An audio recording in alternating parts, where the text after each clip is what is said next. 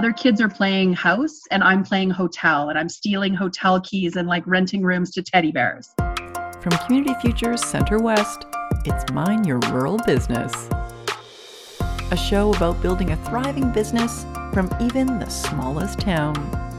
Today we hear from Charlotte Tomlinson about fulfilling her dream of working in hospitality on the high seas, which ultimately led her to start a short-term rental management company, Rocky's Rentals, amongst snow-covered peaks.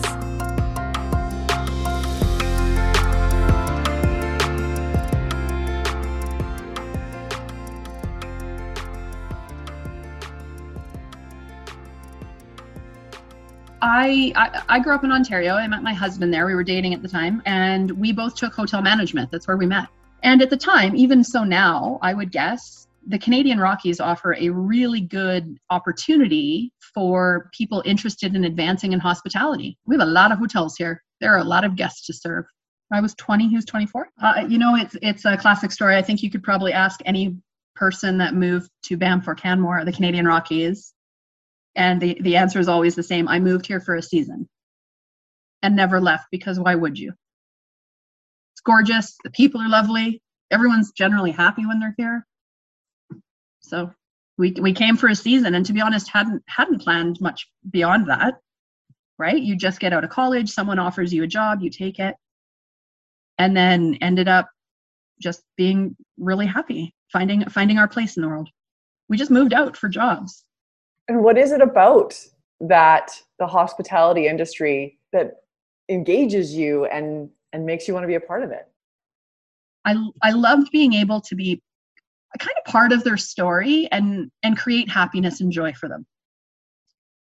And I could probably create happiness and joy in a number of different ways, but there's something very special about when people are on vacation. And for us specifically now, I mean, it's not just that it's a vacation, like you're coming with your whole family. Chances are good you've rented a 3, 4, or 5 bedroom house, and it's either a really great gathering of, like girlfriends from college or families, and it's multi-generational, people making memories. What about your family? Had they been in the hospitality industry? Were they encouraging of you to pursue this? I was raised in a household, not hospitality, not at all, not in any way, even sideways related to hospitality. And I was also raised in a household that no entrepreneurs. Like it wasn't like I had someone, even in my extended family, I don't have an aunt or an uncle that I was enamored with. So I'm actually adopted. And it actually, when I met my biological parents, it actually meant a great deal to me to find out that they were entrepreneurs. And I was like, maybe it's genetic. We don't know, because I promise you, there was nothing in my household growing up that was business related at all. And I've always been interested in hospitality, like serving guests. Even when I was a young kid, other kids are playing house and I'm playing hotel, and I'm stealing hotel keys and like renting rooms to teddy bears. So the whole hospitality thing for me personally has gone back a very long time. Me personally, I've always been very goal oriented. And one of my personal goals was to work on a cruise ship. At that point, I was already married. We already owned a house, but I knew I'd be disappointed if I did not ever achieve that thing I wanted to do. So I did it. I went to go work on a cruise ship. And in the process of that, said to my dear husband, it really doesn't make sense for you to live in this big house by yourself. I'm not going to be here. Why don't we rent a little apartment for you, and then we'll rent out our house. I lived in a tiny room on a ship. We're not, don't call them boats. They're ships. I lived in a tiny room. I was there for 2 years and loved it. And that's another situation, right? You're serving guests all the time. There's literally no escaping them. We ended up buying a little apartment instead. And it just turned out that it had very specific zoning on it, that when I returned back from the cruise ship, and now I have this real estate, I don't know what to do with it. It had very special zoning where at that point, Airbnb was not a thing. Airbnb wasn't even a website that you had ever heard of. Vacation rentals were kind of this small, very niche thing. So now I have this place that could be rented nightly. I just took some time off and really sat down and looked at, well, what do we want to do? Put together a business plan. So I think probably a lot of entrepreneurs are quite independent, right? We like to do things for ourselves. We like to work for ourselves. We kind of don't like to be told what to do. It's just kind of part of the entrepreneurial mindset, right? You just want to start from nothing. And that's what I wanted to do, because I thought that's what you have to do. You have to struggle to have success. And it was a business advisor who said to me, take the help. Now, in her case, what she was referring to was there are a ton of, like, there's federal programs, there's provincial programs, there's municipal programs. Heck, take the help from your friend who wants to help you, like, label envelopes all day, whatever that help is. What she was referring to was the help of provincial programs. And I was like, no, I'm fine. I've saved money so that I could have time off, right, to pursue this. Because I know that, when you first start, you're not going to make any money. And she looked at me and she said, listen to me carefully. She said, the government wants you to be successful. And I didn't get it. I was like, why would the government want me to be successful? Tax money. I mean, it's not even just tax money. We employ people. People feel good about themselves when they're working. So there's like a whole, like mental health aspect to what business owners do by providing those opportunities. And she was like, trust me on this. The government wants you to be successful. Take their help, because you will be doing much more for them in the future. They're literally investing in you. And I was so pleased that she had explained it that way, because otherwise I would have tried to do it myself. I would have bankrupted myself. Maybe not bankrupted, but I would have gotten to the point that it's like, I'm not making any money. Maybe I should bail. And I didn't. I got to stay in this kind of comfortable place. I mean, a little bit uncomfortable, but not detrimental uncomfortable. When did you decide? When was that? What year was that? 2009. So we're a little over, I think, 11 years now. And we started running, and it just started with one. And I was enjoying it, living my best life. Shortly thereafter, we got a second one. And around that same time, we got approached by another client who's still with us. And he had a property, and he's like, I need help with my property, and you seem to know what you're doing. And I mean, the truth was, you go back to that conversation. Did I know what I was doing enough to be doing it for someone else? I'm not sure. No, the answer is no. No, I did not. However, my attitude was challenge accepted, right? There's this person who needs our help, and we are in a position to help. So we're just going to do it. And thankfully, he was always very generous with, over the years, we had to change policies. We would try something and be like, oh, that did not work. Let's not ever do that again. And like I said, he's still one of our clients. His property is one of our most popular properties in our inventory. And then it just grew, right? So then once you have one client, then that turns into 2, 3, 4, it just keeps growing. So when Airbnb showed up on the scene, how much disruption did that cause? Quite a bit. What happened was then there was a lot more competition, right? Because then everybody could rent a room at their house or their basement suite or their backyard, garage, whatever. So then there was like a lot of inventory. And that happened for a little while. But then what ended up happening, and I think it's probably in other industries as well, right? You start to separate what those experiences are like, right? And there's a difference between working with an individual, working with a small business, or working with a big corporate giant. It's a different scale of experience. So we started to worry less about the competition and just do our own thing. I mean, it just encouraged us to do our own thing even more, because why not? You had to differentiate yourself somehow. If you're going to go from having 100 units in Canmore to like 1,200, you're going to have to find a way to stick out amongst the crowd. We really think that kitchens should be really well stocked, and we love playing board games. All of our properties have really well stocked kitchens and a huge collection of board games. And that's all it took. Obviously the place needs to be clean. It needs to be well maintained. There needs to be kind of that basic level that people are expecting. But if you really find your niche of what people want, and those people are like you, then they tell their friends, and their friends keep coming, and you don't really do a lot of marketing after that, because you found your people. We did at one point venture out. We did have properties in Ontario at one point, and then we realized that wasn't working for what our business model was. So we decided to just concentrate on Canmore, do this thing really well, let someone else take care of Ontario. We have concentrated right in the midst of the Canadian Rockies. So our main office is in Canmore, Alberta. We stare at beautiful mountains all day, every day. Did it just explode, or was it slow relationship building? You know, the funny thing is COVID made it explode, which seems completely counterintuitive because the pandemic has not been very favorable to the travel or tourism industry. However, what it did do was make people realize that they wanted their own lifestyle properties. And when you have a lifestyle property, you need someone like us to take care of it. There's a lot of work that goes into it. So no, it was totally slow growth.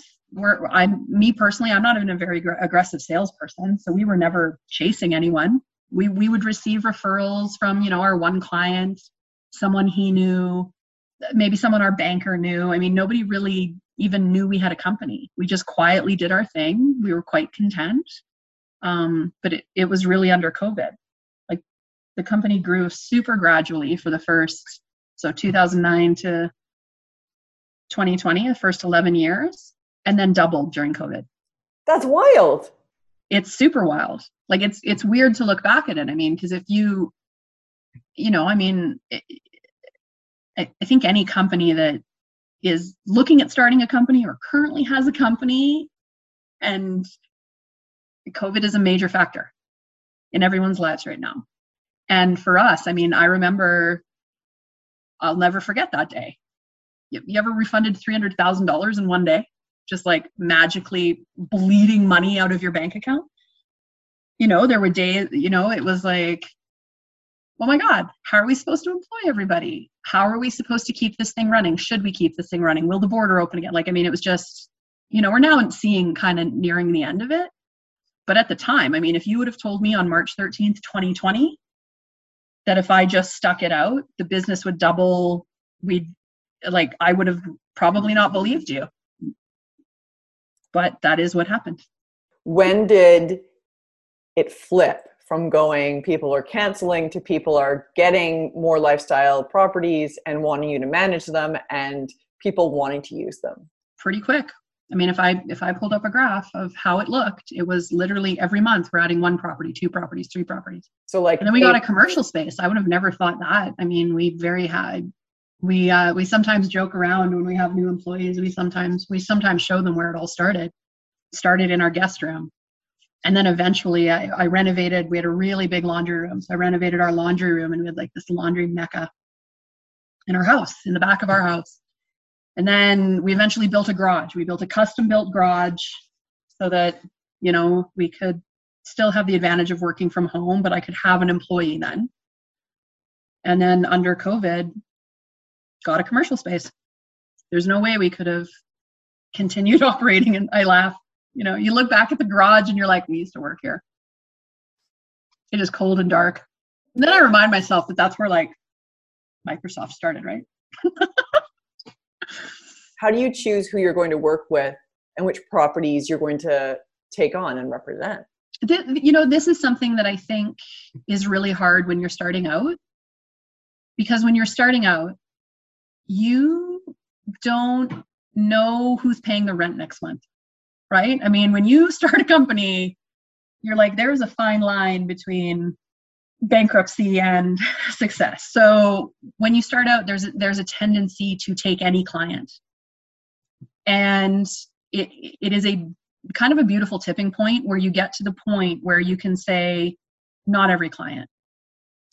We rely quite a bit on our gut.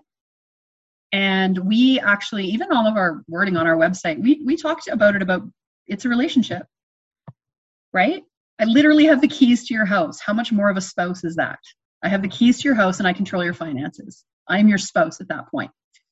So we want to make sure that communication is number one, same as in a relationship, that people can be open and honest about how they're feeling, because there are going to be times, well, especially during COVID, right? Pre-COVID, everyone's making some healthy revenue. Everything's great, then zero revenue for several months. You're going to have some very difficult conversations when you're trying to establish, what do we do here? I mean, what is the game plan?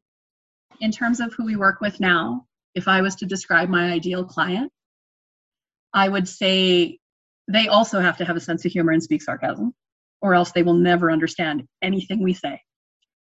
They have to be pretty committed to their own lifestyle choices.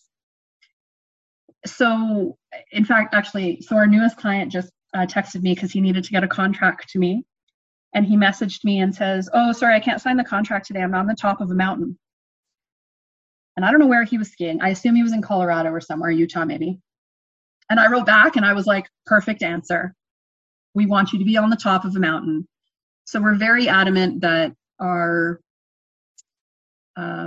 clients prioritize friends and family, because those are the same things that are important to us.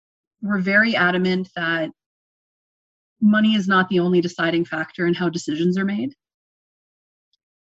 which means we, to be honest, don't work well with clients that are just all about the investment. Like, how much can I make? How much can I make? How much can I make? And we're like, not all money is created equal.